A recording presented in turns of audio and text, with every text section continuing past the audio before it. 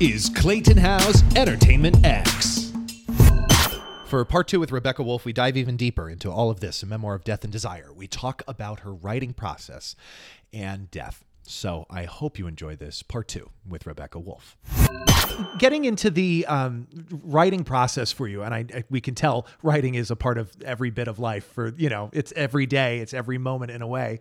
As you live, do you ever get stuck? And if so, how do you get unstuck? So I've never really, it's not that I don't get unstuck. Like I'm always unstuck. Sorry. It's not that I don't get stuck. I'm always stuck. There's always something that I'm trying to figure out. Okay. But that's sort of my thing. The whole point of writing for me is to get unstuck in my head. Like, I think for me, I think a lot of people who they write and they have like their schedule and they sit down this hour and they do this. For me, writing is like an extension of who I am. It's like if something's happened, the only way for me to really understand it is to write about it first. Like I'm constantly working through everything that way, and I always have. So I don't get writer's block, because that'd be like, how do you get stuck on a thought in your head? It's like I'm just like filtering it through me. So it's not, does that make sense? That like does. It's not a practice for me. It's like a part of my whole like central nervous system. In the same way I like eat every day and like I hydrate and I drink a certain, like, it's just it's like something's happening. I'm constantly like, I have my phone and my notes open, and my, everything that's in my book started off in my notes app. Everything that I post in any essay that I write or caption or column that I write starts in my notes. Like I'm constantly filtering what's happening in my life through my fingers in this way. And I always have. So, is that therapeutic for you? Do you find it a therapy in it, almost in a sense? Totally.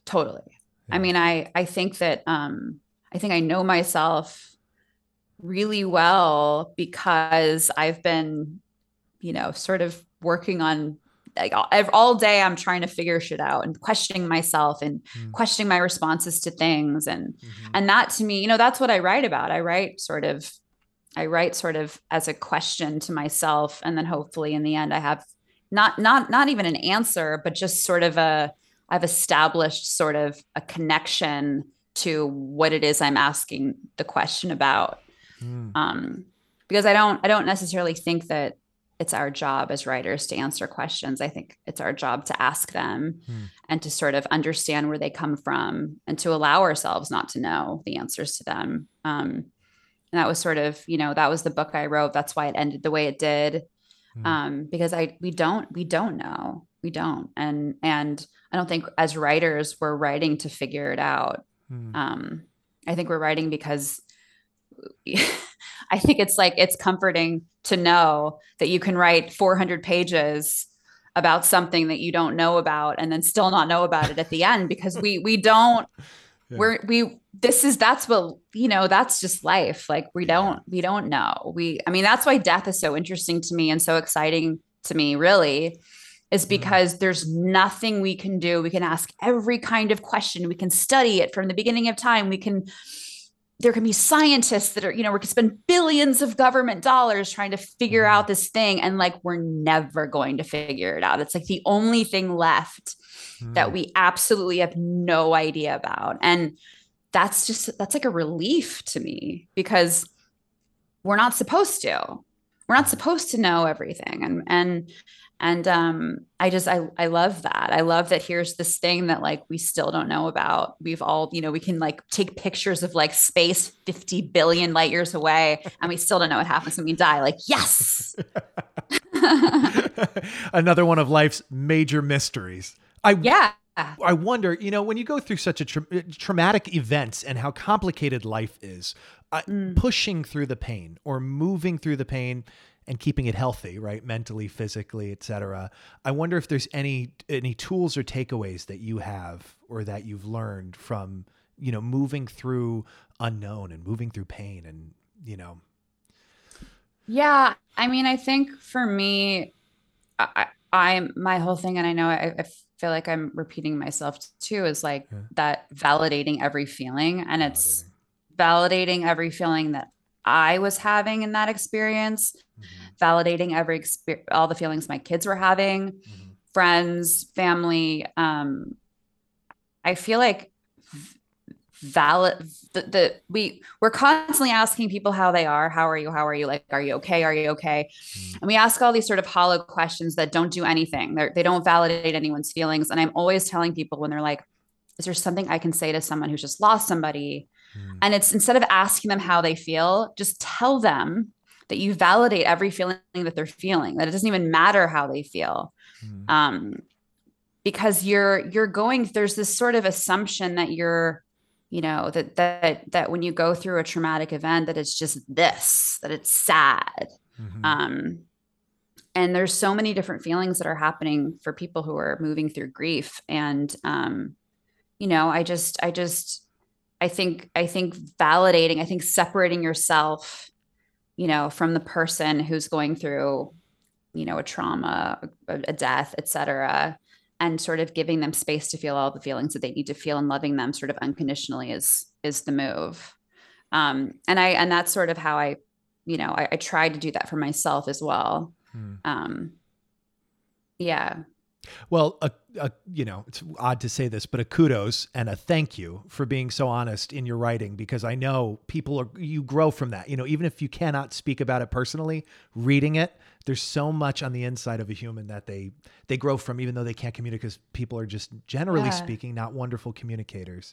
And I think it's also interesting when it comes to death, how almost in a sense selfish the event can become. We lost someone in my family about a month ago, and it's a lot of like, I'm so sorry for your loss. How are you? And it has everything to do with how they feel, projecting onto, and I'm like, I'm having a good day. It's an up and a down, but like match my energy. You know what I mean? Like it's not your, it's all of our loss, but like, it's closer to some than others, and match it, and it's interesting. Yeah. And to your point, it becomes performative because people expect you to feel, when they're saying, how are you?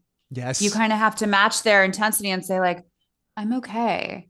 But maybe you're having a really great fucking day. What are you going to say? They're like, how are you? And you're like, I'm great. Like, woo, it's like TJF. I'm going out tonight. Like, right.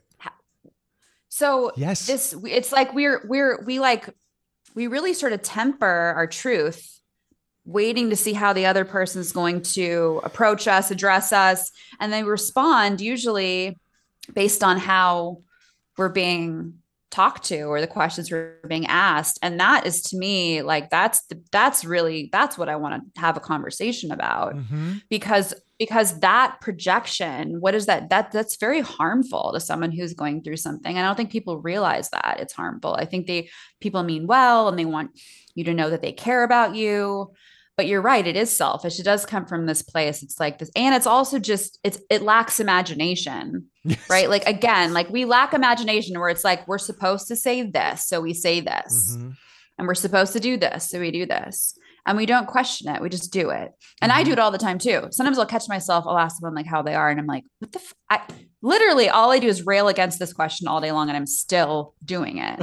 Until I have to stop myself and say, like, let me start over and like, not ask that question. But it's really hard. It's really hard to like unlearn all this stuff. What we just like, our automatic responses to things are not coming from a place of here. They're coming from a place of here, what we're told, of what we think we're supposed to do, and not from like how we truly feel. Yeah, the social standards of it all, basically breaking that. Because especially, and then you go a month out and people stop talking to you about it because the events have ended, and you have time to think more about what's actually gone on. So maybe you're doing worse than you were because shock has passed. And it's so, oh my God, it's mind opening to see how bad people are communicating at death with it. Horribly.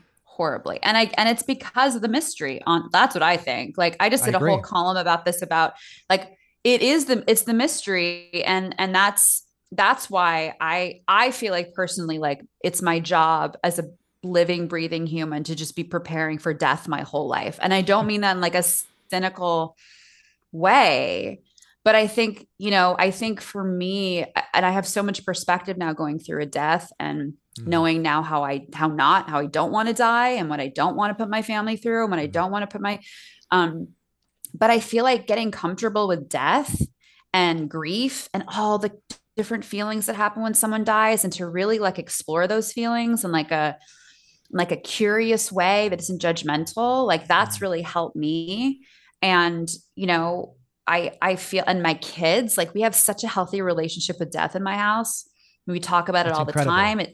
And I want my kids to get to a point in their lives when it's their time to die, whenever it is, where they're like, okay, I'm ready for this. Like I'm ready for the mystery. Like I'm ready. And not, I Mm. don't want to raise children who are afraid to die. It's the one thing we're sure is going to happen to all of us. It's the Mm-hmm. one fucking thing.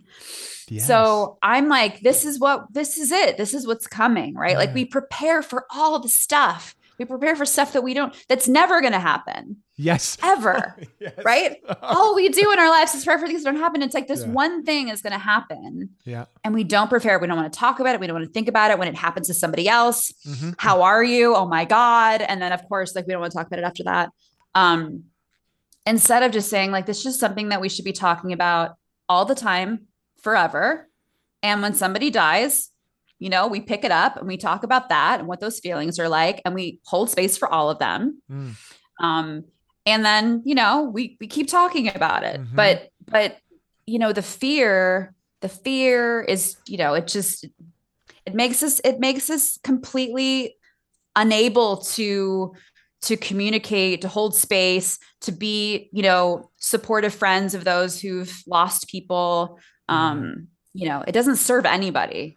No, it doesn't. And it's such that we have such a miracle of life with birth, but we don't have a miracle of death. There's no real celebration of it, or that, not that you would, but in a way you should. It's a miracle. There's Yeah. guarantees, birth, death. It's Yeah. like life, death. Yeah. It's Yeah. guaranteed. And Yeah. it's so funny how people will pick and choose. And that's what I love about like a memento mori, something that reminds you it's coming, it keeps you, you're living, you're alive. Yeah. And that's Be it alive. right there. That's it right there. When you're gonna die, it's like, what am I do? Like, how do I, to me, it like keeps me in the moment, because I'm like, this Mm. is here now. Like here I am. Like this is this thing that exists, and this is where I'm at. And I want to live. Am I living right now?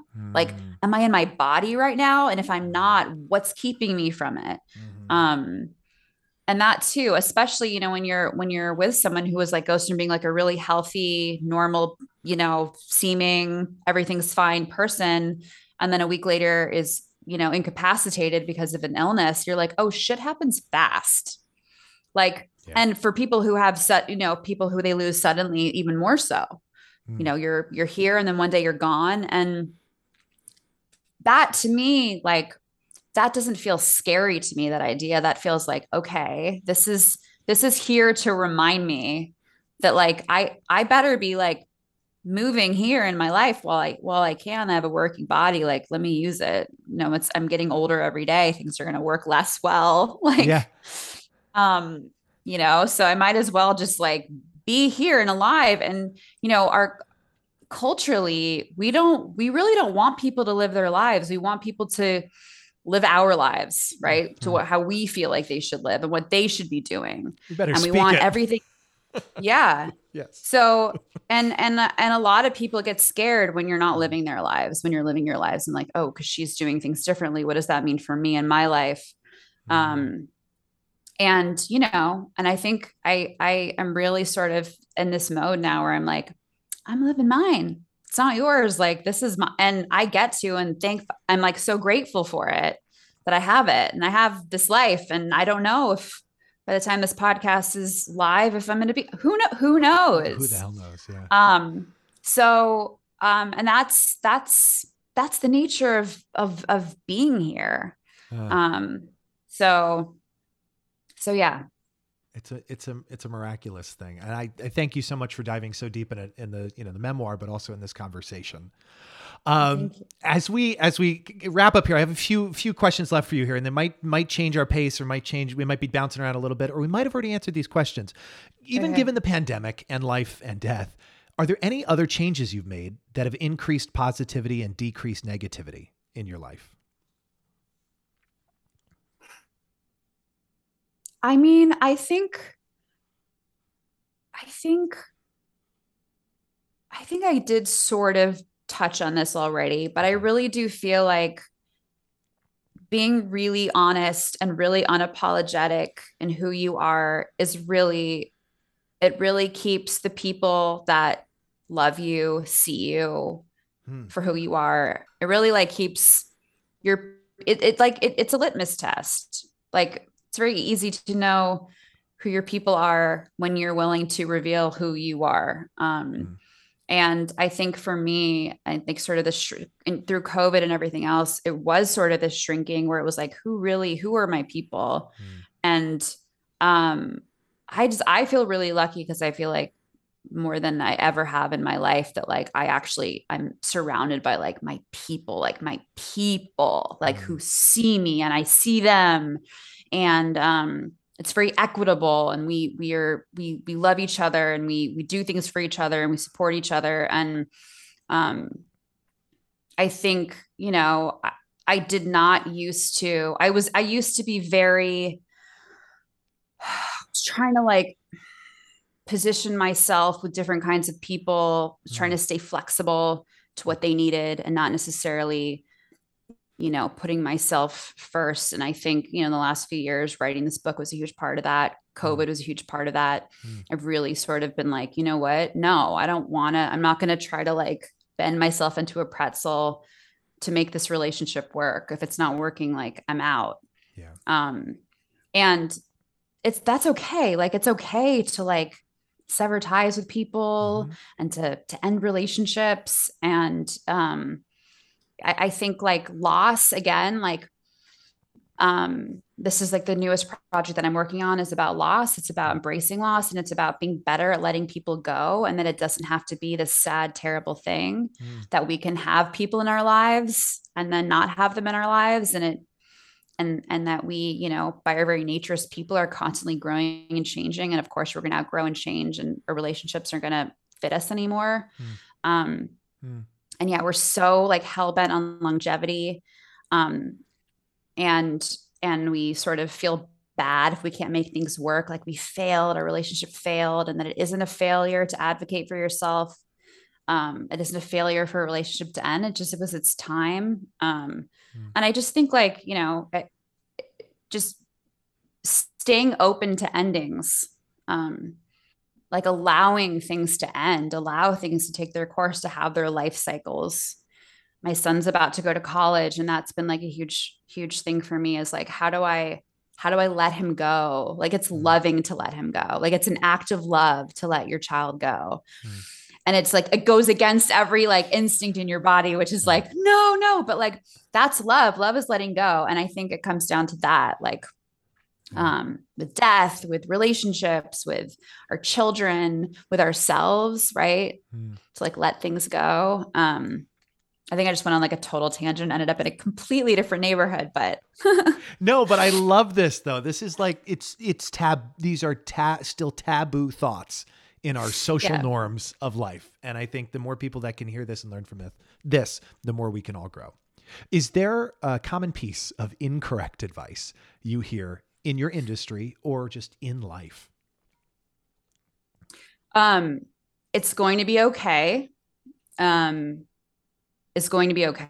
I think that like, this is something because again, like it's platitudes, but also the idea that everything's supposed to be okay. The idea that everything's supposed to is false. So, and I say that like, I'm an eternal optimist, but this idea of, okay, it's going to be okay. First of all, what does that even mean? But also like, I don't know if it's going to be okay. And I think I learned a lot when my husband was dying, and I was talking to my kid, when we sat the kids down to tell him he was dying, and there's all these questions, and you're realizing as they're asking these questions that you don't have the answers to them. And so it's like, I don't have the answers to these questions. And I think being sort of like maybe is a complete sentence. Like, we don't always have to know. We don't always have to, it isn't going to be okay. Maybe. What does okay even mean? Do I want it to be okay? I actually would like it to be great. I don't want it to just be okay. Right. But like when things are happening, and like, I know I've caught myself, I don't do this anymore. This has become a thing for me with my kids. It's going to be okay. It's going to be okay. I don't know if it's going to be okay. I don't know. Right. I don't know. You're right. Are you going to die? Maybe. Like my kids are afraid that I'm going to die at all the times because they lost their dad, and that's totally natural. And I could be like, no, I'm going to live forever. Right. I will never die. But that's not true. Right. And I think, and you can, and it is, there's levity to that. Like we Yeah. can laugh about it and be like, I don't know, guys. Like well, maybe like, I hope I see you later. Like Ask you me can tomorrow. totally. But this idea that like, it's like dismissive to say everything is going to be okay because maybe it shouldn't be okay. Maybe you're in a relationship that you should get out of, and you shouldn't just wait till it becomes okay. It's like a passive thing to say. And again, we don't think about the things we're saying and like the damage that is just like very mundane, sort of just like everyday things, like what they mean.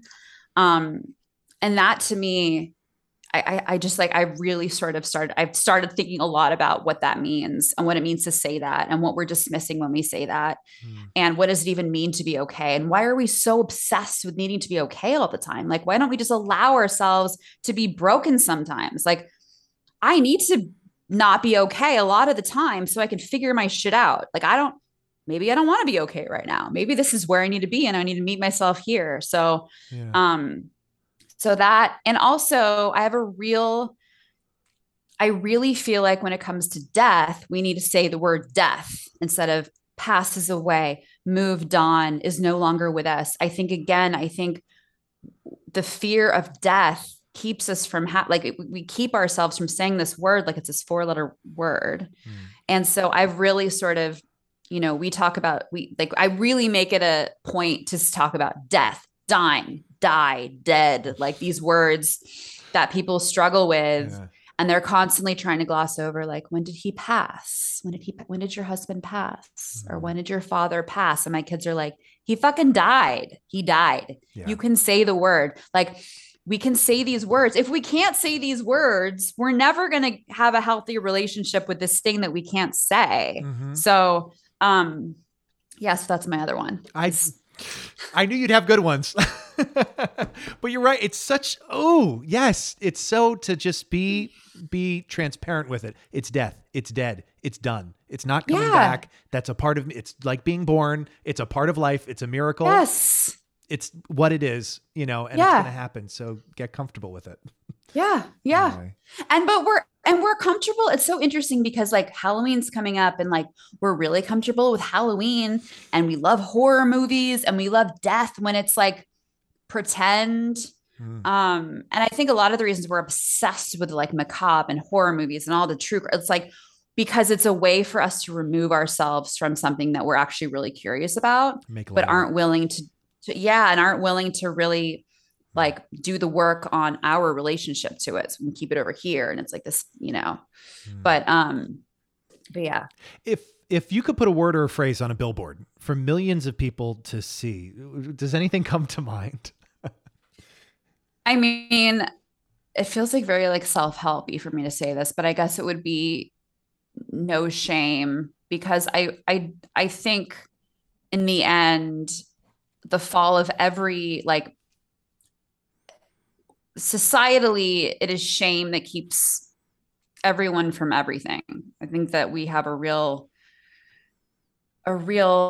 issue with shame in our culture. And I think a lot of us hold back in our lives because of shame, that we grew up with shame and that's kept us, it's made us shame others. And, I think like in the end, that's, yeah. You need less shame. Does that, I wonder, and I guess it does. I don't know. I'm curious for you too. Does that, not just for you, but your thoughts on it? I guess that comes from a lack of self-love, a lack of self-worth, that we feel shame on something and then everyone acts in it differently. But yeah, for sure. But I think so much of shame is like programmed into us. I think that it has 90% to do with what we grew up with and how we were parented and how our parents were parented and whether we grew up with certain ideologies or dogmas. Right. A small child doesn't feel shame. A toddler doesn't feel shame. That's not something that the world is constantly telling you to do or not to do certain things. And I think especially in your formative years, your parents tell you shouldn't do this, or you should do this, or your parents are having their own personal shame. But I think so many people I know who grew up in like very ideological, evangelical situations, and just like they cannot live their lives because they feel guilty every time they're doing anything that feels good to them. Yeah, I think systemically shame keeps us here, right? It keeps us from living our lives. So it keeps people in line, right? It keeps, if you're going to be shameless about your body, if you're going to be shameless about your reputation, if you're going to be shameless about not doing the things you're supposed to do, that doesn't work for a society that needs people to sort of, toe the line. So it's sort of like emotional anarchy or like not have shame. Like shame's supposed to like keep us in line, right? Yeah. Submissive. It keeps you. Yeah. Right. Exactly. It keeps us submissive. Exactly. And it keeps us passive, and it keeps us out of ourselves, and unwilling to try new things, to be who we are, to be honest with our experiences. And I think that's sort of been my big beat in the last few years, is like, why would I feel ashamed to have this feeling that's so human? Why would I feel ashamed to do this, to want to do this thing that's so human? Like, why? And there's it doesn't come from me. Where is it coming from? And how do I dismantle that? How do I, what can I do in my work, in my life, as a parent, as a woman, as a partner, as a friend, to dismantle that within my, my relationships, my experiences. It really, I think about it a lot because I have 4 kids. I have 3 daughters. It's a lot to raise children in the world. And, for me, like, all I want is for them to be able to feel like they can be unapologetically themselves. Yeah. And also to empower others to be as well, right? Like, not to put people down for who they are, or not to like judge them for who they're not. So again, to validate feelings, to hold space. Yeah. So what a conversation, Rebecca. Thank you for taking this time. Thank you for having me. I appreciate it. Everyone listening, I highly recommend all of this, a memoir of Death and Desire by Rebecca Wolf. Rebecca, this is very special. Is there anything else you want to add before we wrap on up here today? No, it was just really lovely. It was so nice chatting with you, and all the best, and have a wonderful weekend. People of the world, Rebecca Wolf. You've been listening to Entertainment X, the podcast. You can follow Entertainment X on Instagram at _EntertainmentX_. If you haven't yet, go to Apple Podcasts and subscribe, rate, and review this podcast. Join Clay next week for another curiosity conversation on Entertainment X. Thank you for listening.